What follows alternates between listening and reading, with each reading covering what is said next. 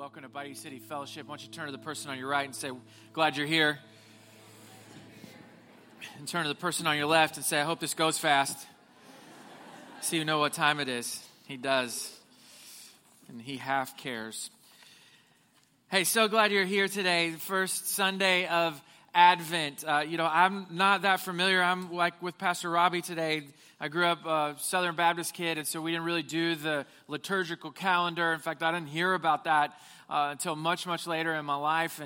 And so Advent for me was just essentially these boxes that my mom would break out in the Christmas season. There were cardboard towers with numbers 1 to 25 in there, and starting in December, every morning we would go to the cardboard tower and pull out the box appropriately labeled for the day, and there would be a little treat inside of it. Sometimes it would be a piece of candy, sometimes it would be an eraser, and then you could tell when my mom had forgotten to supply up for that week because it would be money. That's how we knew that it was going to be a good day when we woke up to money. That was really my only connection to Advent, but that's what Advent is, and Advent is the counting towards. Literally, it's a noun that means the arrival of a notable person, thing, or event. So Advent is a countdown or a count up to December 25th. Now, I don't know if you've ever really asked yourself, why do we celebrate Christmas on December 25th?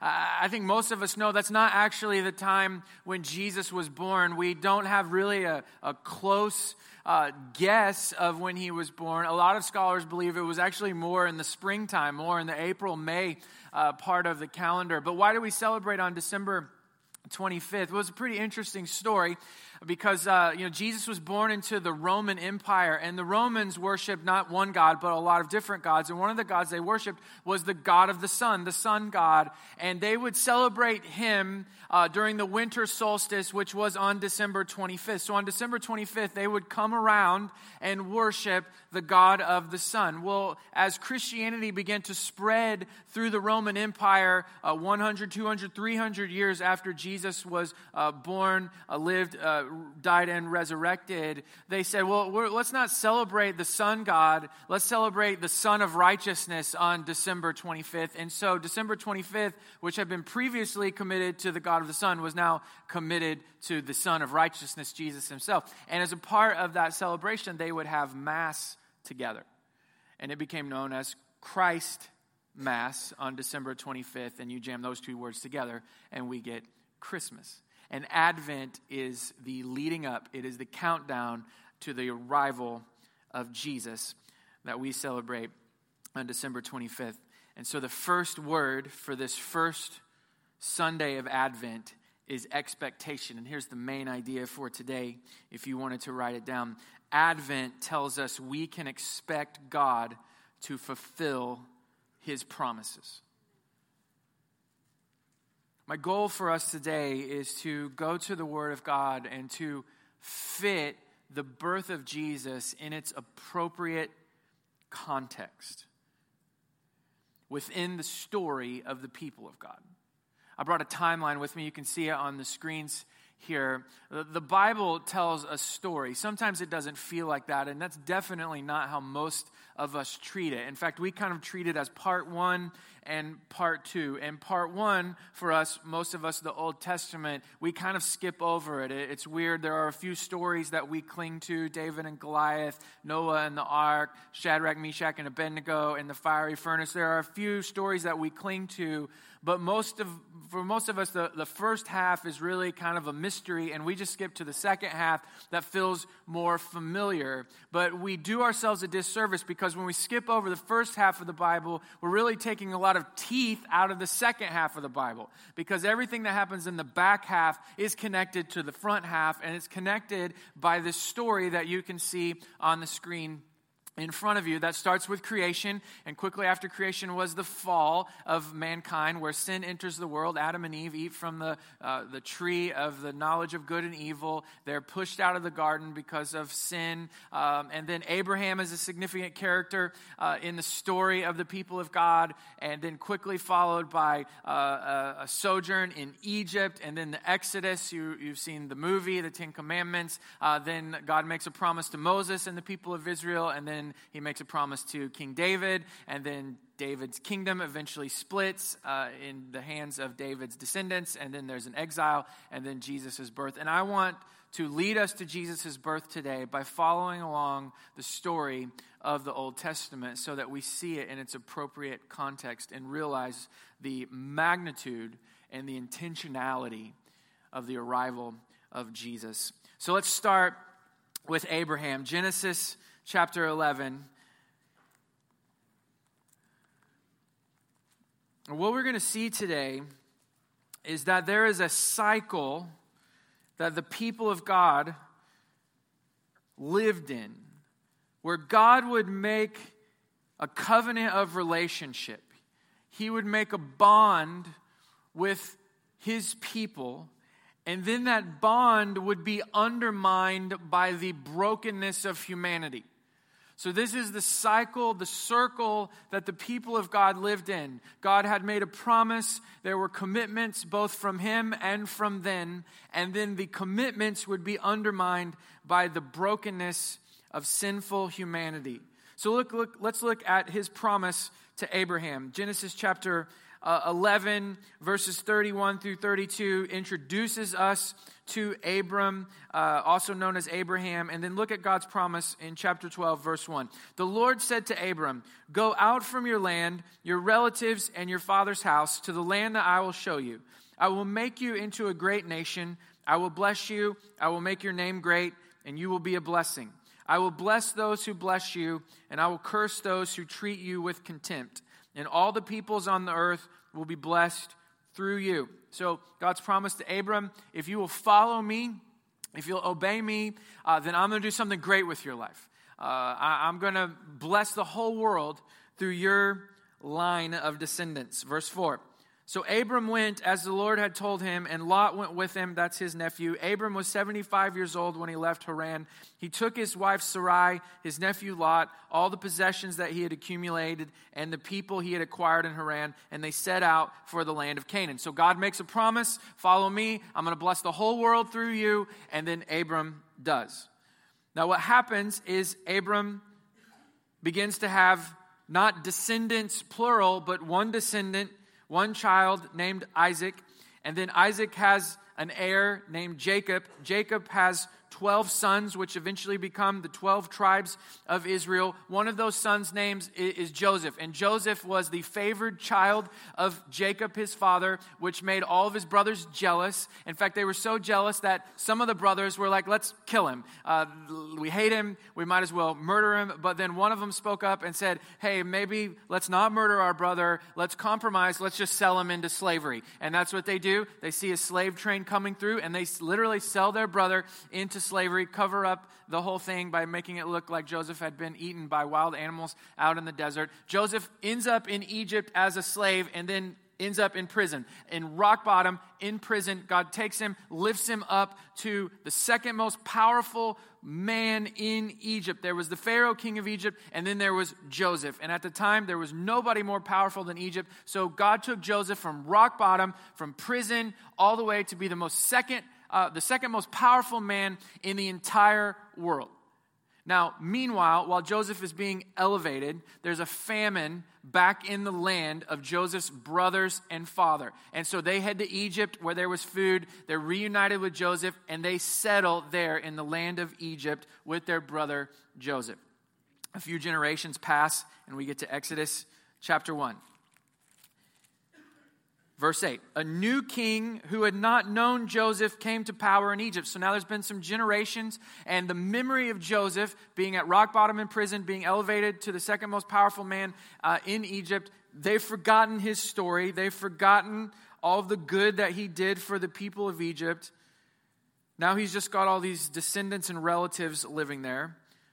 Verse 9, he said to his people, this is the king of Egypt, look, the Israelite people are more numerous and more powerful than we are. Let us deal shrewdly with them, otherwise they will multiply further. And if war breaks out, they may join our enemies and fight against us and leave the country. So the king of Egypt is scared that the Israelites are going to unite against him. So what does he do? Verse 11. So the Egyptians assigned taskmasters over the Israelites to oppress them and with forced labor. So they turned them into slaves. Verse 15. Then the king of Egypt said to the Hebrew midwives, one who was named Shiphrah and the other Puah, when you help the Hebrew women give birth, observe them as they deliver. If the child is a son, kill him. But if it's a daughter, she may live. So it wasn't enough that he put the Israelites into slavery because he was scared. He's like, let's actually trim their numbers. Let's prevent them from multiplying. So again, they don't unite against us. And he goes to the Israelite midwives and says, if you're helping deliver and the baby comes out a girl, that's fine. If it comes out a boy, I want you to murder that little boy. Verse 17, the Hebrew midwives, however, feared God and did not do as the king of Egypt had told them, and they let the boys live. So the king of Egypt summoned the midwives and asked them, why have you done this and let the boys live? The Hebrew midwives said to Pharaoh, the Hebrew women are not like the Egyptian women, for they are vigorous and give birth before a midwife can get to them. What they said is the Hebrew women give birth to babies really fast. They give birth on the car ride to the hospital. They don't actually wait to the hospital. Verse 20, so God was good to the midwives, and the people multiplied and became very numerous. Since the midwives feared God, he gave them families. So Pharaoh then commanded all of his people, you must throw every son born to the Hebrews into the Nile, but let every daughter live. So he took it out of the hands of the midwives, and he just says, listen, if you see a Hebrew baby boy, kill it. Throw it into the river. So again, we're in this cycle. God has made a promise to Abraham. He said, I'm going to make your descendants, Genesis chapter 15, like the stars in the sky and as numerous as the sand on the seashore. But within a few generations, they're under threat of the brokenness of humanity. The king of Egypt is terrified of them, so what does he do? He persecutes them. He oppresses them. He pushes them into slavery. He begins to kill their children. This is the cycle of the Old Testament. The bond of relationship between God and man under the threat of humanity. So eventually the Israelites, they get tired of that slavery. They begin to cry out to God, rescue us, help us, save us. And that's what God does. He picks out Moses. Moses comes with the power of God, performing plagues, performing miracles. Eventually, Pharaoh lets the Israelites go, and they live out in the desert with God. And they're out in the desert with God in the shadow of Mount Sinai. What happens? God, again, covenants himself to not just one person, Abraham, but to an entire people through Moses, through his entire nation. This is what it says in Exodus chapter 19, verse 5. Now, if you will listen to me, this is God speaking to the Israelites, and carefully keep my covenant, you will be my own possession out of all the peoples, although the earth is mine, and you will be my kingdom of priests and my holy nation. So here's the commitment. Here's the bond between God and man. He says to the Israelites, you'll be my special people. I own the whole earth. Everyone on earth is mine, but you're going to be unique. You're going to be my kingdom of priests. You're going to be my holy nation. There's the promise. We see the ceremony of the covenant in Exodus chapter 24, if you want to turn there. So this is the official ceremony of that promise God made to his people. Verse 3, Moses came and told the people all the commands of the Lord and all the ordinances. And then all the people responded with a single voice, we will do everything that the Lord has commanded. So this is their commitment. God has committed his presence to them. God has committed his provision to them. God has committed that they have a promised land, a land just to call their own, waiting on them on the other side of the desert. And their requirement is that they would follow the law of God. And what do they say? We will do it. We'll do it. Moses makes these sacrifices, and he takes some of the blood of the sacrifice and he actually sprinkles it on the Israelites as a sign that this covenant has been made. This ceremony has made it official. But then with just a few generations, look what happens. Judges chapter 2. God does settle them into the promised land. They begin to take ownership of it. Moses' replacement, Joshua, passes away. Verse 8, Joshua, the son of Nun, the servant of the Lord, died at the age of 110. They buried him in the territory of his inheritance. And look what it says at the end of verse 10. After them, another generation rose up who did not know the Lord or the works he had done for Israel. So in the same way that the king of Egypt forgot the works of Joseph, promoted from the prison all the way to the top, God's own people forgot the great works of God, how he delivered them through plagues, through miracles, through signs and wonders out of slavery, how he provided for them in the desert, in the wilderness, by bringing them manna in the morning, bread in the morning, and flying in flocks of quail at night that would just die right in front of their tents so they could eat meat every single night. They had forgotten that God had led their forefathers, their fathers and grandfathers and grandmothers and mothers through the desert with a pillar of fire and a cloud in the daytime. They had forgotten all those works. And then look what happens, verse 11. The Israelites did what was evil in the Lord's sight, and they worshiped the Baals, those are the false gods of the Canaanites, and abandoned the Lord, the God of their fathers, who had brought them out of Egypt.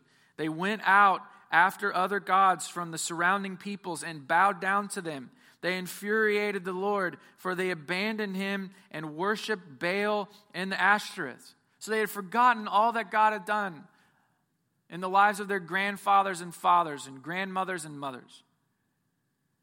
And they begin to worship these false gods of their Canaanite neighbors. It says in verse 15, whenever the Israelites went out, the Lord was against them and brought disaster on them, just as he had promised and sworn to them, so they suffered greatly. But even in the midst of the suffering, look, there's the grace of God. And the Lord raised up judges who saved them from the power of their marauders. But they did not listen to their judges. Instead, they prostituted themselves with other gods, bowing down to them. They quickly turned from the way of their fathers, who had walked in the obedience to the Lord's commands. They did not do as their fathers had done. Again, we're in this cycle. God makes a promise to his people through Moses. You're going to be my people. You're going to be my kingdom of priests. You're going to be my holy nation. Just obey. Just worship me. And with just in a few generations, they've actually stopped worshiping God. And they've started to worship these idols. We're in this cycle. God makes a bond. And it's under threat by the brokenness of humanity. So they don't listen to these judges. The judges kind of pass through year after year. The last and greatest of these judges is a man named Samuel. Samuel was more than just a judge. He was a prophet to God's people. He was a priest to God's people. He was a leader of God's people. But eventually the Israelites said, you know what? We look at all of our neighbors and they all have kings. And their kings sit on big thrones, and their kings have great kingdoms, and their kings march in grand parades. We don't have a king. We have Samuel, and he's fine, but we want a king. We want to be honored among the nations, and we would be honored if we had a king. And so they beg God for a king. And so God, even though he doesn't want them to, and even though he warns them against it, he gives them what they want. He gives them a king, Saul, and Saul is eventually replaced by David. And look at the promise that God makes to David, a man after his own heart. 2 Samuel chapter 7. This is God's promise to David. Verse 16, we'll just skip to the end for time's sake. Your house and kingdom will endure before me forever, and your throne will be established forever. So in the context of this long conversation with David, this is the promise God makes. Listen, I love you so much, and I look with favor on your life so much that I promise that you will have a descendant on the throne of Israel forever and ever and ever. David is eventually replaced by his son Solomon, and Solomon started out amazing. God said to Solomon, listen, ask for whatever you want. Blank check. Can you imagine God saying to you, blank check. Whatever you want, you get the automatic yes. And we would ask for money. We would ask for power. We would ask for security. What does Solomon ask for? Solomon asked for wisdom. And God was so pleased by his request. He said, I'm going to give you wisdom. I'm going to make you the wisest man on the planet. And I'm going to give you all this other stuff that you could have asked for. I'm going to give you wealth. I'm going to give you influence. I'm going to give you power. And Solomon started out amazing, but he had an incredible weakness for women. In fact, Solomon in his lifetime had 700 wives and 300 concubines. He had 1,000 women to make happy. Men, you can't make the one woman next to you happy. Imagine how difficult Solomon's life was. But man, he had a taste and a weakness for women, especially exotic foreign women. And then he eventually had a taste for their exotic and foreign gods. And this is what happens in 1 Kings chapter 11. It says in verse 9, the Lord was angry with Solomon because his heart had turned away from the Lord God of Israel, who had appeared to him twice. He had commanded him about this so that he would not follow other gods, but Solomon did not do what the Lord had commanded. Then the Lord said to Solomon, since you have done this and did not keep my covenant and my statutes, which I commanded you, I will tear the kingdom away from you and give it to your servant. However, I will not do it during your lifetime because of your father David. I will tear it out of your son's hand. Imagine, parents, your children suffering your consequences. I will tear it out of your son's hand. Verse 13, yet I will not tear the entire kingdom away from him. I will give one tribe to your son because of my servant David and because of Jerusalem that I chose. So God says to Solomon, listen, I had made a promise to your father that one of his descendants would always be on the throne, but you and your brokenness have undermined that promise. You and your brokenness have not followed through on the commitment. Therefore, I'm going to rip the kingdom out of not your hands, but out of your son's hands. And that's eventually what happens. Solomon is replaced by his son, and turmoil happens. The nation of Israel is split into two. The northern half keeps the name Israel, and it begins to be led by somebody not of the line of David. Solomon's son remains king over the southern half, just one tribe, the tribe of Judah, there where Jerusalem was. And for the rest of the Old Testament, there is now two nations, Israel in the north, Judah in the south, and they begin to be led by wicked, wicked, wicked kings. And even in God's grace, he would send prophets and he would remind God's people and he would remind these kings, listen, stop worshiping these false gods. Turn your heart back to God. Obey the law of God. And they just wouldn't listen. They wouldn't listen. They wouldn't listen. They wouldn't listen. And finally, God raises up two nations, Babylon and Assyria. And Babylonians come and they lay waste to the southern half, Judah. And the Assyrians come from the north and they lay waste to the northern kingdom, Israel. And they begin this time known as the exile. And the people of God are now disconnected from the promised land of God. They're disconnected from the presence of God, the temple in Jerusalem. And they believe that they're disconnected from the favor of God. Again, in this cycle of God's bond and relationship being threatened by the brokenness of humanity. So God's people living in this exile, living in Babylon, living in Assyria, broken and disconnected. But still God in his grace begins to send the prophets. And they give messages of light in the midst of the darkness. Messages like from the prophet Isaiah,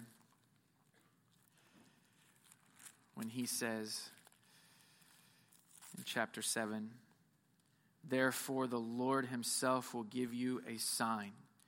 The virgin will conceive, have a son, and name him Emmanuel. Messages like chapter 9, verse 6, for a child will be born for us, a son will be given to us, and the government will be on his shoulders. He will be named Wonderful Counselor, Mighty God, Eternal Father, Prince of Peace. The dominion will be vast, and its prosperity will never end. He will reign on the throne of David and over his kingdom to establish and sustain it with justice and righteousness from now on and forever. The zeal of the Lord of hosts will accomplish this. God's people stuck in the cycle of humanity's brokenness, continually undermining the promise of God. But the advent, the arrival of Jesus tells us we can expect God to fulfill his promises no matter what. Because these prophecies turn into reality. Matthew chapter 1, verse 18, the birth of Jesus Christ came about this way. That after his mother Mary had been engaged to Joseph, it was discovered before they came together that she was pregnant by the Holy Spirit. So her husband Joseph, being a righteous man and not wanting to disgrace her publicly, decided to divorce her secretly. But after he had considered these things, an angel of the Lord suddenly appeared to him in a dream, saying, Joseph, son of David, don't be afraid to take Mary as your wife, because of what has been conceived in her is by the Holy Spirit. She will give birth to a son, and you are to name him Jesus, because he will save his people from their sins. Now all this took place to fulfill what was spoken by the Lord through the prophet. See, the virgin will become pregnant and give birth to a son, and they will name him Emmanuel, which is translated, God is with us. And when Joseph got up from sleeping, he did as the Lord's angel had commanded him. He married her, but did not know her intimately until she gave birth to a son, and he named him Jesus. Jesus is born. Advent, the arrival, breaks the cycle. A few applications and then we'll head home. Number one, hold your expectation through the threat of the world's brokenness. You can expect God to keep his promise. So hold your expectation through the threat of the world's brokenness. In the middle of Abraham's covenant comes the king of Egypt, comes the slavery, comes the threat of death by the murder of those little boys. Listen, some of us are looking out and we're saying, looking at the world, and we're asking ourselves right now, is God really going to come through? Is God really going to protect us? Is God really looking out for us? Because we look out into the world and there are a lot of kings of Egypt.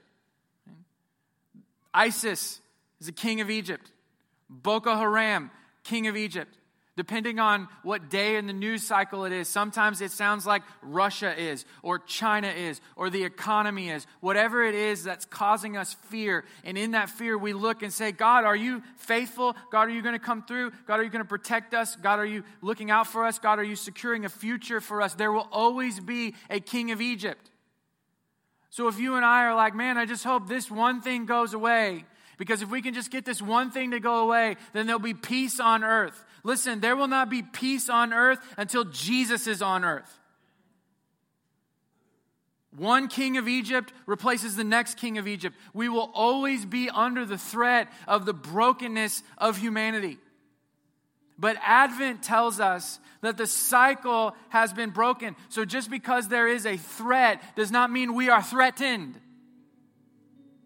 Just because there are a lot of giants in your land, just because there are a lot of things occupying territory in your life that seems like it's going to prevent the promises of God by becoming a reality in your life, doesn't mean that God won't come through.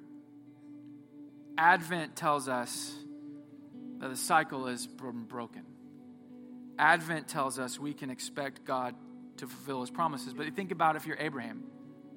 Abraham gets this grand promise, this amazing covenant. If you will leave your land and follow me, I'm going to bless the whole world through you.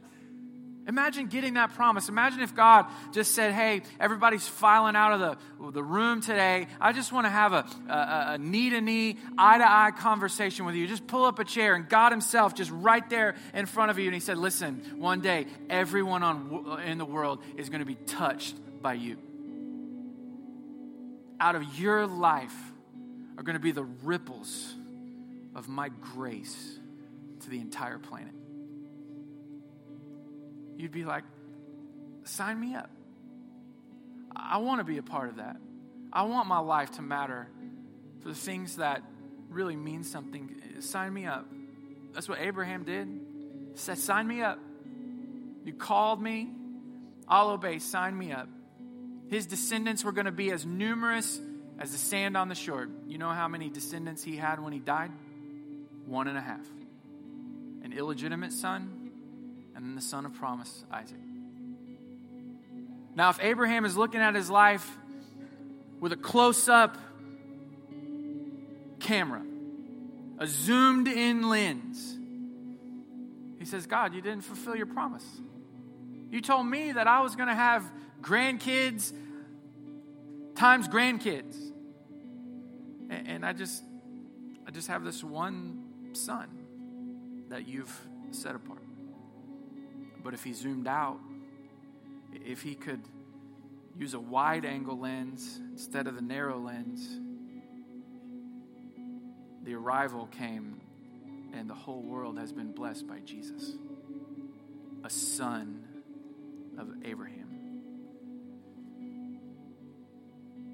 A couple weeks ago, Jackson was playing out in the street, and I was out there sitting, and he rides his bicycle up, and he says, Dad, I need a new bicycle.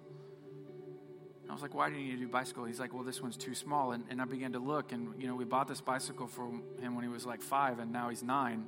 So he's like doubled in size, but his bicycle has remained the same size. So he looks like one of those clowns riding the tiny little bike. And the impression I was getting was, he's like, I'm kind of embarrassed to be riding this thing. I look like a weirdo out here. I need a new bike. And, I know Christmas is coming. And so in my mind, I'm already on Amazon.com ordering it. And I'm going to try to order one that's all put together so I don't have to, on Christmas Eve, be, breaking out the toolbox. But I already got it bought in my mind. Now, don't tell him. He's not in here today, but don't tell him. Don't let it slip. But there's going to be a bicycle under the tree for that guy. But if we go home today and he raises up the garage door, no bike. And if he's just looking at his life in close-up snapshots, I look like an unfaithful dad. I look like I don't care. I look like I've not heard him. I look like maybe I'm not going to come through for him. But if I could just get him to zoom out, if he can just know, hey, Christmas is coming, that this is just this one day, it's just one day. It's not the whole picture. If I can get him to zoom out, there's going to be a happy ending to this story. And some of you are looking at God and you're like, God, you are not good. You say that you are good, but you are not good, because look what happened today, and look what happened this week, and look what's happened this month. Some of you are even like, look what's happened this year. 2015 was awful. That's what you're saying. And God doesn't look like he's faithful. That's what Abraham could have said. But can you just zoom out? Some of us are going to have to zoom out over our entire life to see the light at the end of the tunnel. Some of us are going to die in a dark, dark tunnel. And we may be tempted to go to our dying breath saying, God, you were not faithful to me. God, you did not come through for me. And we're going to step into eternity. And the camera is going to go panorama. And you're going to see the light woven in the midst of the darkness. You're going to see that your darkness was just a speck in the story of God's people. Just because we can't see the faithfulness of God does not mean today that God is not faithful. Just may need to back that lens up a little bit. So hold your expectation that God will fulfill his promise, even under the threat of all of the brokenness around us. The second application, hold your expectation through the threat of sinful distraction. What undermined God's covenant, God's promise to Moses and the Israelites wasn't from outside. It wasn't a king of Egypt. It was their own failure to remain faithful. They got distracted by all the gods of the Canaanite neighbors. Listen, distraction is going to come. Distraction comes to us. and leads us to a place of unfaithfulness. You ever been in this situation? I've been in this situation many times in my life. It's like you're in a great rhythm of reading the scripture every day in its life, and it's just awesome, and you're having a great time. But then there's a really busy day, or you're really tired, and you're like, man, I'm not going to get it today. I'll get it tomorrow. And then, 2 weeks later, you're like, oh my gosh, I don't even know where my Bible is. Or maybe you've been in a rhythm of prayer, and things are really going well, but you're super tired that night and that day, and you're like, I'll do it tonight right before I go to bed. And then it turns out you didn't get less tired as the day ended. You got more tired and you went to sleep. And then a month later, you're like, I'm not sure outside of my mealtime that I've actually had a real conversation with God. Distraction comes so easily to us. We get sidetracked so easily. Worry is a distraction. So we have 3 kids now. Jackson's 9, Annabeth is 6, and Willa is 0 years old. She was born 6 weeks ago, so she's 0. For some reason, when I just had 2 kids, I wasn't concerned about what their college plans were, but now I got 3, and I'm like, holy cow, I got to figure out how to send all these kids to college. And so I was doing research the other night, just 2 nights ago, sitting in the chair. Amanda's on the couch. We're talking about what we're going to do, and I'm looking online, and online there's a calculator of how much it's going to cost to send your kids to college when it's their time. I encourage you not to seek it out because it's totally depressing. So Jackson's 9. He's going to be, 18 in 9 years. And that seems like a long time. It's not actually that long time. So I put his age into the calculator. It's going to cost me over $100,000 to send him to school when it's time. I'm like, poor guy. He better learn a trade. And then just one. That's just one.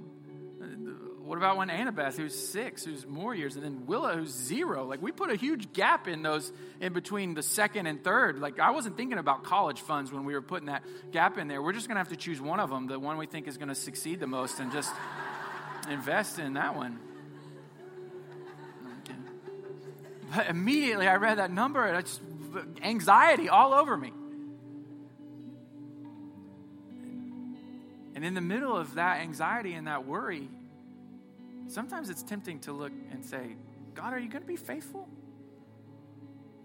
Sometimes God doesn't look as faithful and able to fulfill his promises when I'm stressed out, when I'm distracted.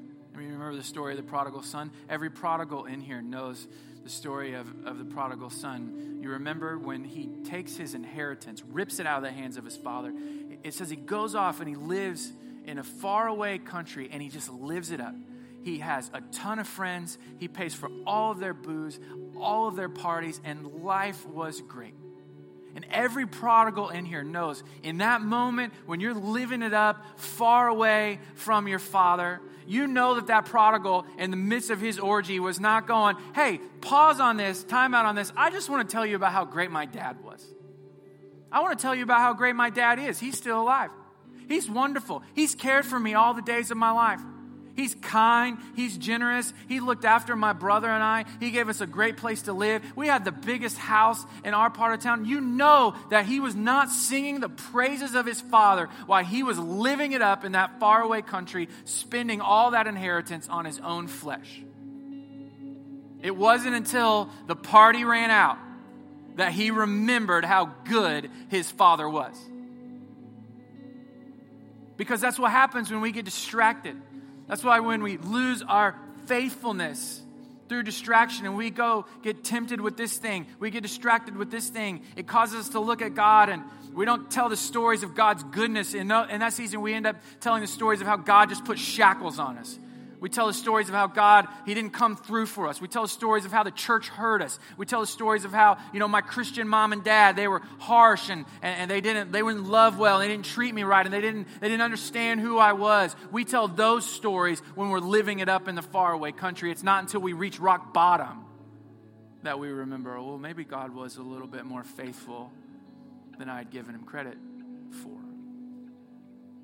So we got to hold our expectation. We have to remember that God will be faithful to fulfill his promises under the threat of our distraction. And the last thing, hold your expectation through the threat of your own temptation.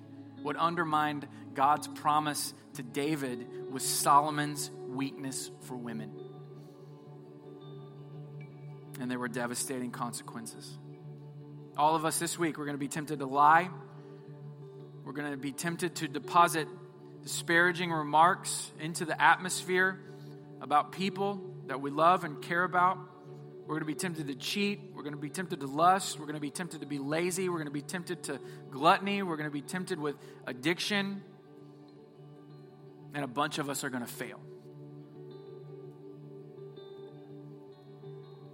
I mean, we always talk about temptation at church, put a little happy bow on the end of it. The reality is that most of us this week are going to be tempted, and we're going to give in. It's not going to be temptation. It's going to be, I was tempted, and then I was just in it. And we're going to be in the cycle of, oops, I'll never do it again. Oops, I did it again. I'll never do it again. Oops. It's the reality. But Advent, the arrival of Jesus, tells us that even our own brokenness cannot undermine God's ability to keep his promises. I love what Jesus said. Jesus said, listen, once you're in my hand, there's not one thing that can pull you out. Not even you. Once you're into the hand of Jesus, you don't slip out through the cracks. Because somebody in here is going, well, I'm in the hand of Jesus. I mean, I'm a Christian, I believe, but if he knew what I had done, if he knew what I was doing, then he would drop me out. Then other people are in here and they're like, yeah, that's right, I'm in the hand of Jesus because I am super righteous. But here's the good news for all of us today. Advent tells us it's not about you. Whether you are awful or you are wonderful, whether you are a disaster today or you are beautiful and put together, whether you actually are the person that we all think you are or you are not the person that we all think you are, it doesn't matter. Once you're in the hand of Jesus, you are kept there because of Jesus. You are kept there not because you stay there. You are kept there because God is the kind of God who keeps his word no matter whether you keep your word or not. See, that's the difference between the first part of the Bible and the second part of the Bible. In the first half of the Bible, it's all about God's promise and my ability to keep my promise to God. And that cycle never works out. It's always, oops, I'll never do it again. Oops, I did it again. I'll never do it again. Oops, I did it again. I'll never do it again. That's the cycle that we all live in. But Advent comes and shatters the cycle and says, once you're in the hand of Jesus, you are in there to the end because he has broken that cycle and you are glued to God, not by your will, not by your ability. You are glued to God by the blood of Jesus. And that is an adhesive that never comes undone. Whether you are awesome or you are awful, once you are glued to him, it's forever. You're like, well, I'm a bad person and I'm not good. Who cares? It's not about you. Because he's the kind of God that keeps his promises. And he promised that he would be with you. He promised that you'd be more than just a number. He promised Abraham, our spiritual father, that through him the whole world would be blessed. And his descendants would be like the sand on the seashore and the stars in the sky. And here we are today. He promised Moses and the Israelites that his presence would be with them. That they'd have a purpose, a kingdom of priests, a holy nation. And here we are today. He promised David that there would be a king that came from his line and lineage on the throne of Israel forever and ever and ever.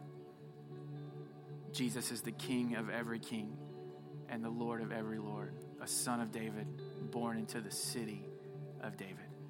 Advent, the arrival, tells us that God keeps his promises. You know, we live in a world where I think most of us just assume people are lying to us all the time. I mean, would it be shocking if your favorite political candidate, whoever you're going to vote for. Don't say it out loud. Let's not get into that today. But whoever your favorite political candidate is today, whoever you'd cast your vote for, would you be shocked if it was revealed that turns out they were just telling you what you wanted to hear? No, I just assume that they're only telling me what I want to hear. I assume that most of them, even the best of them, in my opinion, your opinion, are going to do nothing of what they're telling us they're going to do. They're just telling us that so that they will get into the office, and then they'll just figure it out from there. I'd love if just somebody was honest and just say, hey, I'm just trying to get elected, and we'll figure it out after I get into the White House. I might vote for that person. I mean, there'd probably be a disaster, but at least it'd be a different strategy of pretending that they're going to do all these things. We just live in a culture where we just expect and are not shocked when people lie to us. Black Friday was on Friday. You know, now there's a Black Thursday and Black Friday and Black Saturday, and all these ads come in. And I remember a couple of years ago, there was a great ad in Macy's, and I was like, oh my gosh, that's a great present. I can get that from my brother-in-law, and I'm going to get it. And it was like, you know, almost free essentially. And so I show up at 4 a.m. and I'm like, here it is. I want to buy this thing. They ring it up full price. I'm like, hey, it's 4 a.m. I don't get out of bed for full price at 4 a.m. I could have ordered this on the internet from my bed. I'm a smart person. You said in the ad that it was going to be almost free, and that's why I'm here. And they were like, well, you actually had to bring in that coupon from that ad. Do you have the ad? And I'm like, no, the ad had turkey gravy all over it. I don't just carry around, you know, turkey gravy stained ads all the time. Just give it to me for free. That's why I'm here. They can't do it. You should have read the fine print. Just assume people are just lying to us, essentially. Willa, as I mentioned, is only 6 weeks old, and so she and I like to have parties in the middle of the night because that's when she's pretty alert, and Amanda and I have a good rotation going on. And most of the time right now, my rotation is from like 4 a.m. to 6. And let me tell you, at 4 a.m. are some great infomercials. Great infomercials. If you're not sure what to get your friends and family today, I know what to get them. I know. There's some great vacuum sweepers out there. There's a lot of great stuff. The thing I'm most intrigued about right now is that you can buy property in Belize at a resort. It's called Buy Belize. I'm praying about it right now, actually. I can't send my kids to college, but these infomercials are so great that I'm thinking about buying property. And if you've ever watched an infomercial like that, I mean, they make it sound like it's the simplest thing. Like all I got to do is get on an airplane and go to Belize and sign a contract and just give very little money, like a reasonably good deal. And then I'll come home being an owner in Belize. But then at the end, there's all that really quick, small print just flying all over the place. You know what I'm talking about? And I'm sure, listen, if you own property in Belize, let me know if this is a real thing or not. But I'm assuming it's a scam. I'm assuming that in that fine print it says United States citizens actually can't purchase and own land in Belize. I think that's the way that these things technically work out, and I wouldn't be surprised, because we just assume people are lying to us. So a lot of us today, we're hearing, man, Advent tells us we can expect God to keep his promises, and you're like, whatever.